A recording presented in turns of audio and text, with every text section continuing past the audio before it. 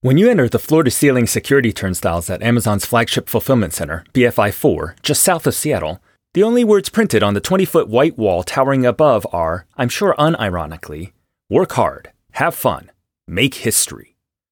I could very well believe I'd need to work hard. I was hoping I'd at least have some fun. But make history? Jeff Bezos, founder of Amazon, was recently only the second man to found a private company that launched him to the boundary of space. Amazon is currently the world's fifth most valuable company. But I'm guessing neither of those is the history they refer to. The one historical thing I know for sure I'd be contributing to is Amazon's rise to become America's largest employer, which, at 950,000 employees and growing quickly, it's on track to become by mid-2022. But I'm getting ahead of myself. We should first talk about day one, my first day at Amazon.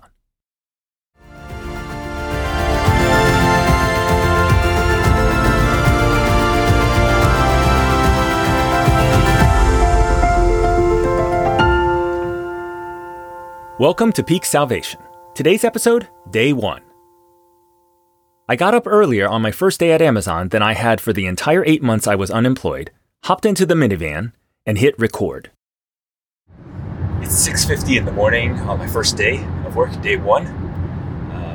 Heading out the door here. I have no idea what to expect today. They didn't even say which door to enter through. Since the building is a third of a mile wide, it'll be interesting to see. And I nearly forgot some important things today. I normally wear non-laced shoes, little slip-ons, but today I have to wear laced shoes. And so I've worn the best lace shoes I have, which are not the Zappos shoes I was looking for, and not composite toe, but it'll have to do for now. And I also nearly forgot my vaccine card, which is required on the first day. I love the feeling of the first day of work. You don't know what your boss will be like. You don't know what your coworkers will be like. You really don't know how hard the job will be. I think with every job I've ever had, I've always felt a sense of potential imposter syndrome when I show up on the first day. Not sure if people will find out that I'm not actually good at the job that I've been accepted to. I think first days at work are a lot about sort of hope and promise, you know. It always feels like there's so much possibility ahead. Anything could happen. And at any job you have, you only have the first day once.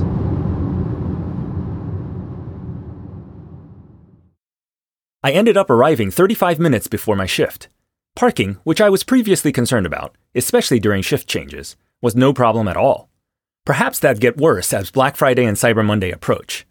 In any case, the parking lot was filled with cars of all sorts. A pair of Lexus SUVs were parked like twins next to each other. Nearby sat a blue BMW 3 Series. For some reason, Jeeps seemed to be especially popular, followed by SUVs and crossovers.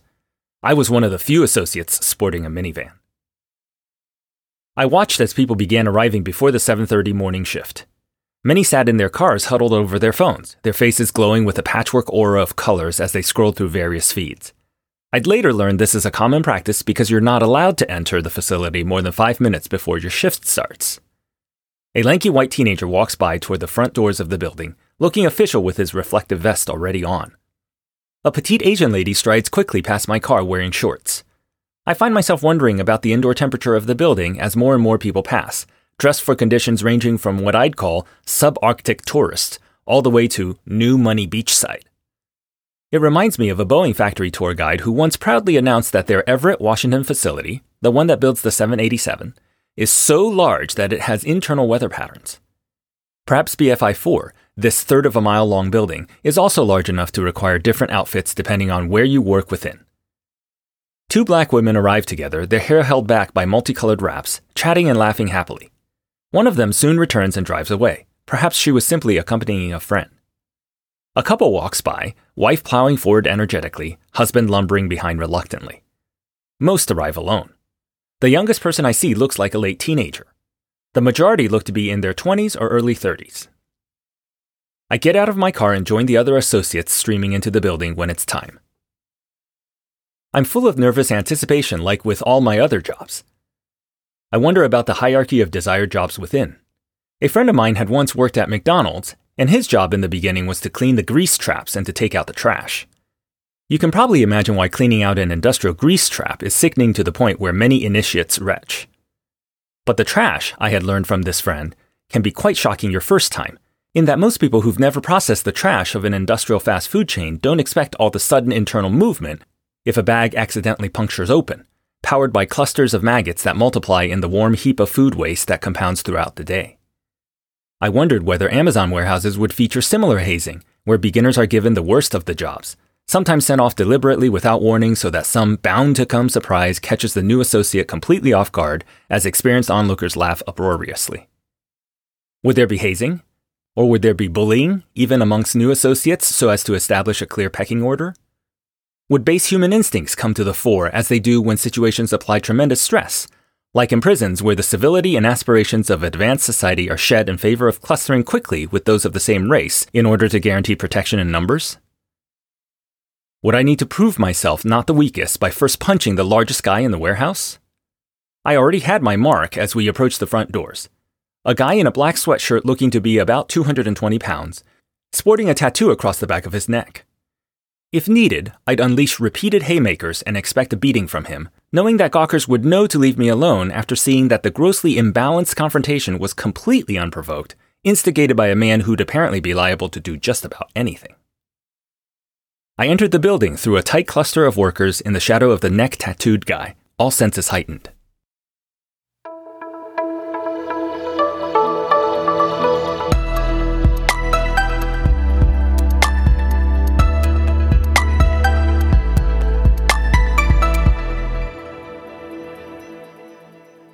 Entering an Amazon fulfillment center for the first time evokes the same awe you'd imagine upon entering Willy Wonka's chocolate factory, at least for an engineer like me. After 2 decades of buying from Amazon, I had at last entered the place where all the magic happens. The first thing that strikes the senses is the clatter, bang, and hum of literally miles of conveyor belts, overhead, alongside, and even sometimes under the paths you walk. Wide belts, narrow belts, black rubber belts like those of a treadmill, gray belts of slatted plastic that end in rows of silver rollers, like what you get out of the back of an airport TSA X-ray machine. Straight runs as far as the eye can see. Tight 90-degree curves against which harder items suddenly clang. Even the occasional 2-story high twisty slide reminiscent of children's playgrounds where packages descend like brown rectangular toddlers smashing playfully into their friends below. There and everywhere, the familiar cardboard boxes with a smiling Amazon arrow, held closed with black tape advertising Amazon Prime or sometimes the latest movie or product promotion. Occasionally, there are large television screens that show the warren of conveyor belts interweaving across all of BFI 4, color-coded like the circulatory system of a vast mechanical beast, that juggernaut of automation, efficiency, productivity. Seeing the inside of an Amazon fulfillment center feels like vivisection. You stand within the animal, which yet lives and breathes. You dare not touch anything lest you interrupt its rhythms. You feel you're looking somewhere forbidden, somewhere off limits, and yet you can't look away because the inner workings are shown to be all the more wondrously complex despite the outside being so simple. Yesterday, you clicked on a web page and boxes landed on your doorstep. Today, and every day after, you at last recognize the depth of choreography required behind the scenes to render useful that one little button that says, "Buy now." As an aside, although most people will never see the inside of an Amazon fulfillment center, nearly everyone can smell the inside of one. The secret comes in the form of the little air packs that are often put in an Amazon package to buffer its contents from damage during shipment. Within the warehouse, these air packs start out as flat rolls of plastic film. Just before a packer pulls a few out to insert into a box, a little machine inflates and seals each air pack with air from its surroundings. So if you want to smell the inside of an Amazon warehouse, simply puncture the next air pack you receive from Amazon and quickly insert your nose into the resultant hole, inhaling the air pack's contents before they diffuse. You should smell the faint scent of machine oil, the smell of billions of dollars grinding out through the hands of a million associates. I can't help but look everywhere, staring mesmerized, letting 100 fresh questions bloom with every new vista. I feel a serendipitous connection with an anonymous Seattleite when I spot the same type of dog treat zipping by on a belt below me as I had myself purchased just weeks ago. My instructor for day 1 orientation, Monica, snaps me out of my wonderment and directs me into a conference room on the upper level designated for training new associates. The rooms are all named after Seattle bands like Foo Fighters, Macklemore, Temple of the Dog, and the one I'm assigned to, Nirvana. I'll spare you the 4 hours of PowerPoint slides that followed, except perhaps to say that wholly a third of the time was spent on detailed specifics around tracking of time itself. Clocking in, clocking out, where it's okay to clock in, when it's not, past abuses thereof, terminable offenses therein. Different types of leave, paid time off or PTO, which is different from vacation in that PTO does not need to be requested and approved by a manager. There's voluntary time off, where associates are offered the unpaid opportunity to go home early if, say, a certain part of the fulfillment pipeline stops or breaks down. And then there's unpaid time off, UPT, which gets debited whenever there's an equivalent of an unexcused absence. Going negative on UPT is a definite no-no, totally fireable. It's like being tardy to class too often, except in this case you get expelled. One other thing stood out to me about all the presentations. There was a segment featuring the loss prevention team. The loss which they're preventing is the loss of Amazon goods stolen by warehouse employees. The entire warehouse is full of cameras through which you're told the loss prevention team is constantly looking. We were told the most common stolen item is cell phones, which makes sense. They're small, high value, and quite easily resellable. Because of this, there are X-ray machines at the exit of the building, and you're only allowed to take things in and out of the building in clear plastic bags issued by security. Interestingly, there are no X-ray machines at the entrances, even though weapons were said to be banned at multiple points in the presentations. It turns out that while most tech companies keep saying that their most important assets are their employees, in Amazon's case, the most important assets to protect are clearly the cell phones. These X-ray machines guard every exit, and once in a while they go off randomly, or so it's said, in a manner that's exactly analogous to what the TSA says, including all the necessary caveats around the machines not stopping you simply because you have a turban on.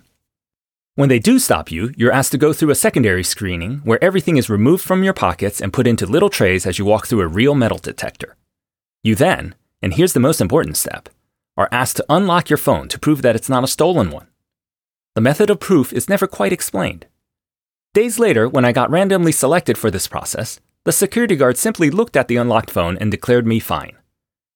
Perhaps it's the collection of apps you've chosen to download? It's weird to me that they assume you can't easily set up a new cell phone with a bunch of apps during your lunch break. It'd make a lot more sense for them to, say, force you to open Candy Crush, at which point they'd begrudgingly admit that there's no way you could have reached level 70 within one workday. Hours later, after watching a parade of slide decks with the same interest you'd have viewing a neighbor's vacation photos, it was finally time for lunch. You must clock out for lunch and take the full 30 minutes. You can't clock back in even a minute sooner because the law doesn't allow. The digital time card machine will blink red if you do and will tell you to wait it out.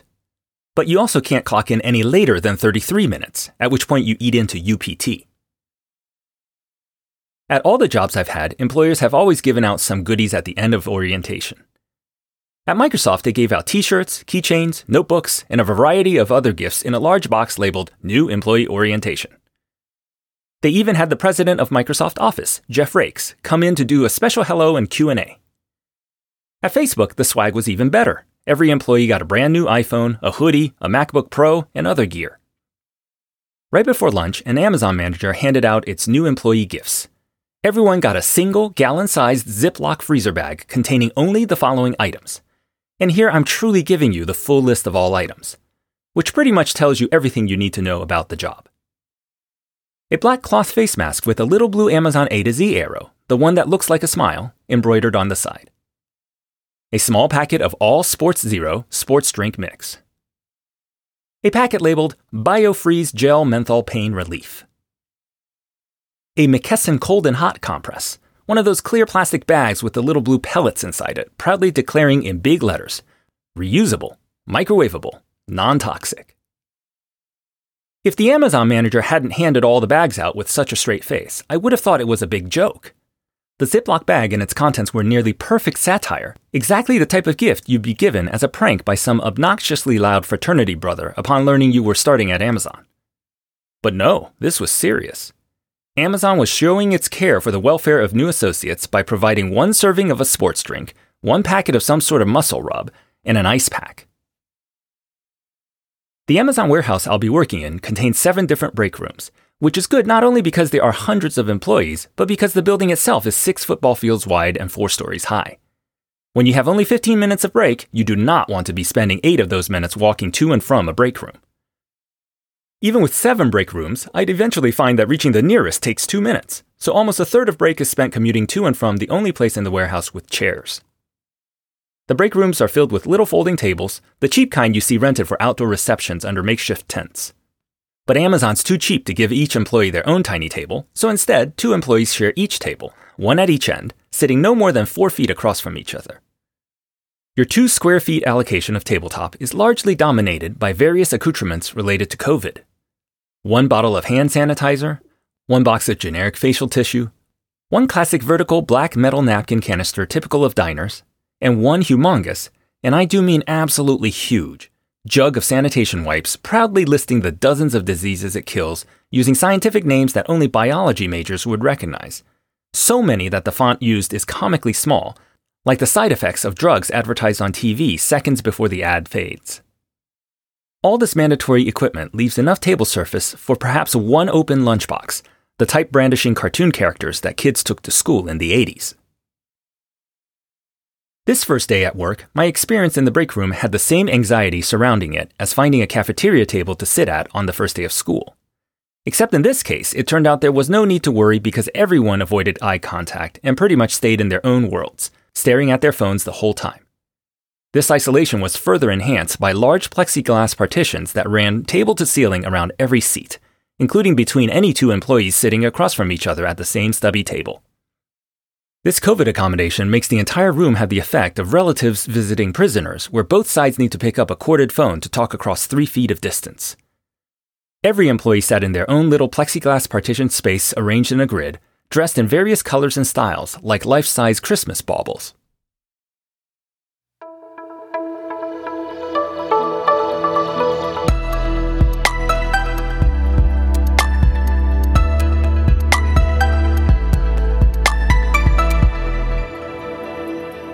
After lunch, I'm assigned to something more resembling a real job as opposed to mandatory HR training for avoiding litigation. Each new associate on the afternoon of their day 1 is assigned to a learning ambassador, what Amazon calls associates who have volunteered to spend time showing new associates the ropes. They can be spotted throughout the warehouse by their differentiated vests, which, in addition to having their title emblazoned on the back, feature thin blue lines highlighting the reflective strips that run down from each shoulder. The distinctive vests are there to make them easily spottable. You're encouraged to ask any learning ambassador a question if you run into issues. My learning ambassador is Kelvin, who stands a lanky 6'2" and usually talks in spurts of 3 words or less. The most common thing Kelvin says in answer to nearly any question is yeah. Is that machine supposed to be beeping like something's wrong all the time? Yeah. Should we be worried about the flashing blue light? Yeah. No elaboration. No explanation of context. No background to help you better understand how any one particular thing fits into the bigger picture. 3 other associates and I are assigned to Kelvin, the 19-year-old paragon of brevity. He leads us to ShipDock, the area I'm randomly assigned to work. It turns out ShipDock is in the back of the building, a fact I'd learn over the coming days. But at the moment, there's really no telling. Kelvin tells us to follow him, 4 little ducklings fresh from lunch, through a warren of paths that wind over, under, and between various whirring and clacking machines, most of which are connected to or affiliated with the miles of omnipresent conveyor belts and metal rollers within the building. Worse than all the unexplained twists and turns through unlabeled subdomains of the warehouse is Kelvin's frequent rewinding of paths already trodden. The entire act is indistinguishable from if he were trying to loose police hounds on the lam. By the time we arrive in ShipDock, you could release me unblindfolded and I'd still be unable to hit a piñata. Starting from Kelvin's object lesson in obfuscation, it would take me a few days on my own to figure out how to both get to ShipDock as well as to leave the building. Kelvin asks us our shirt sizes and glove sizes. He then proceeds to a machine that looks much like a snack dispenser in most offices, a big pane of glass behind which are rows and rows of items held by spiraling wires of metal that twist to dispense the item you've ordered. But instead of Twinkies, this machine holds various shrink-wrapped articles necessary to wear during the course of work in ShipDock. Kelvin orders up a large reflective vest for me and a pair of medium gloves. The bright orange vests with yellow reflector strips are mandatory for all associates in ShipDock, presumably because of all the heavy carts being rolled around, as well as all the power industrial trucks, pits, what the uninitiated might mistakenly call forklifts. The gloves, also required, are rubberized on the palm side to make daily handling of cardboard boxes easier. Kelvin doesn't explain any of this, and also doesn't explain how to use the dispensing machine. To do so would likely require more than 3 words, none of which are likely to be yeah. Kelvin spent much of the afternoon leading the four of us to various areas in ShipDoc, explaining nothing, checking his handheld tablet all the time. Well, it isn't fair for me to say he explained nothing. He instead adhered to 3 principles when explaining anything. 1. Never volunteer an explanation. Topics should only be addressed when an associate asks a question. 2. Speak only to the associate who asked the question, drawing him or her a short distance away from the other associates lest they, too, hear what's going on. 3. When speaking thus privately to the associate, the one who dared to finally ask a question, do not speak loudly enough over the machines so that the explanation can be understood. Do so again when asked to repeat yourself by said associate. Do so a 3rd time when the associate, now embarrassed after a long pause trying to discern what you've already said twice, risks being mistaken for a complete dolt and asks you to clarify what you've said. Repeat this enough times to make the situation go away. There is no associate who has the chutzpah to go beyond 3 or 4 requests for the same thing to be restated a little louder. I wanted to learn these skills, not only so I'd be great at this job, but also so I wouldn't get run over by a power industrial truck. In my escalating frustration with Kelvin's teaching style, it was easy to lose sight of the fact that he was, after all, only 19. As a teenager, I said even less if possible, preferring to get away with just a nod or even simply pretending I hadn't heard someone I was nervous about interacting with. Kelvin was no different. He likely didn't have much experience teaching people, especially considering not only his age, but the fact that the average Amazon employee quits in 8 months. Who knows?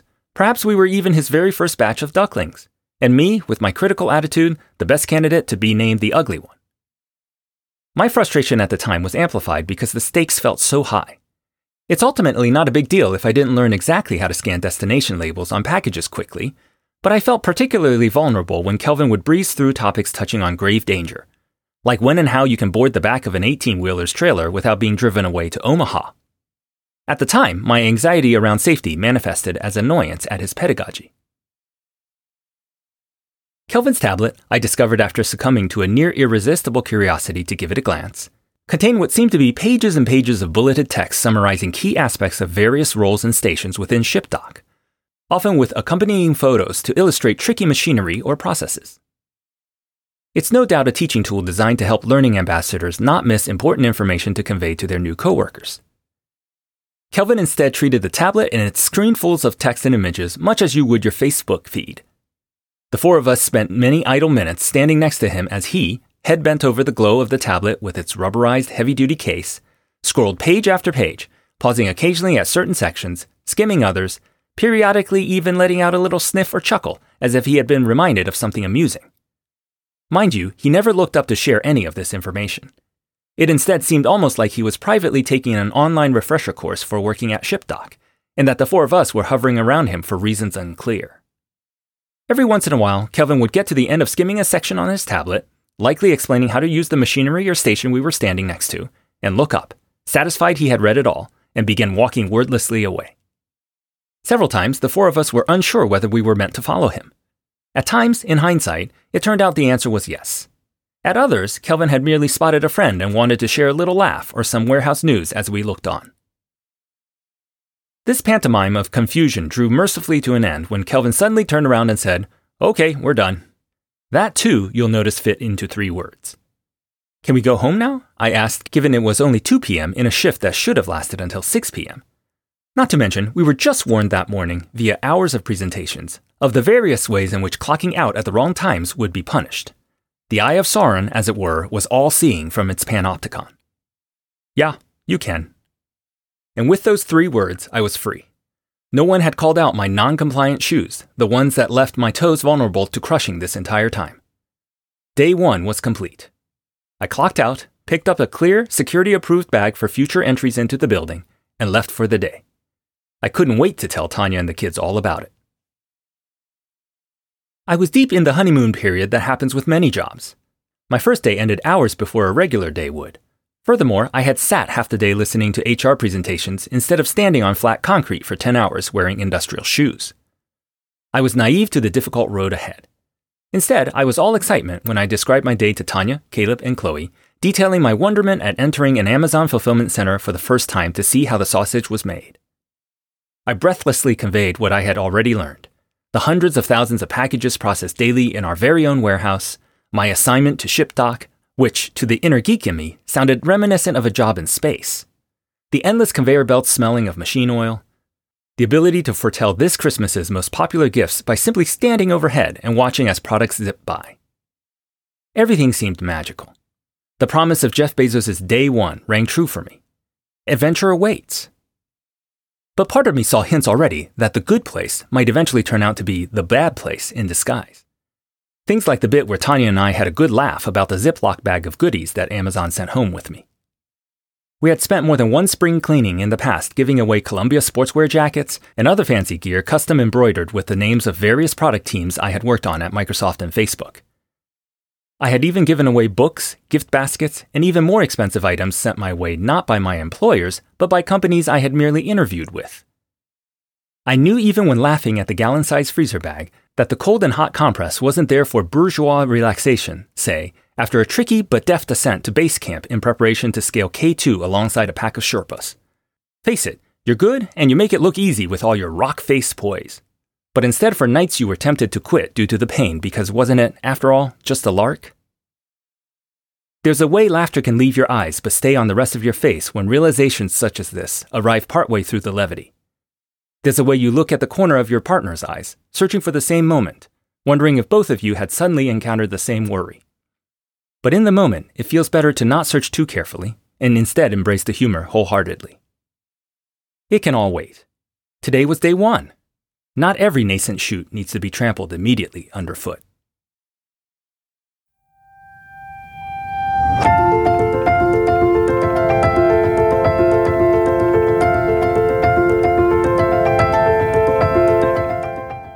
Coming next week, Day 2, when the real job begins, where I experience the best of Bollywood and Punjabi music for hours. Peak Salvation is a Spark Anvil production. Today's episode was written and produced by Philip Sue and edited by Rebecca Ambrose. All names which do not include a last name have been changed in order to protect privacy. If you like what you hear, please rate us, subscribe, and share with a friend. Your support is rewarding and much appreciated. If you have a question you'd like to have answered in the podcast, send it to philip@peaksalvation.com. That's PHILIP@peaksalvation.com. Better yet, send a recording of yourself asking the question.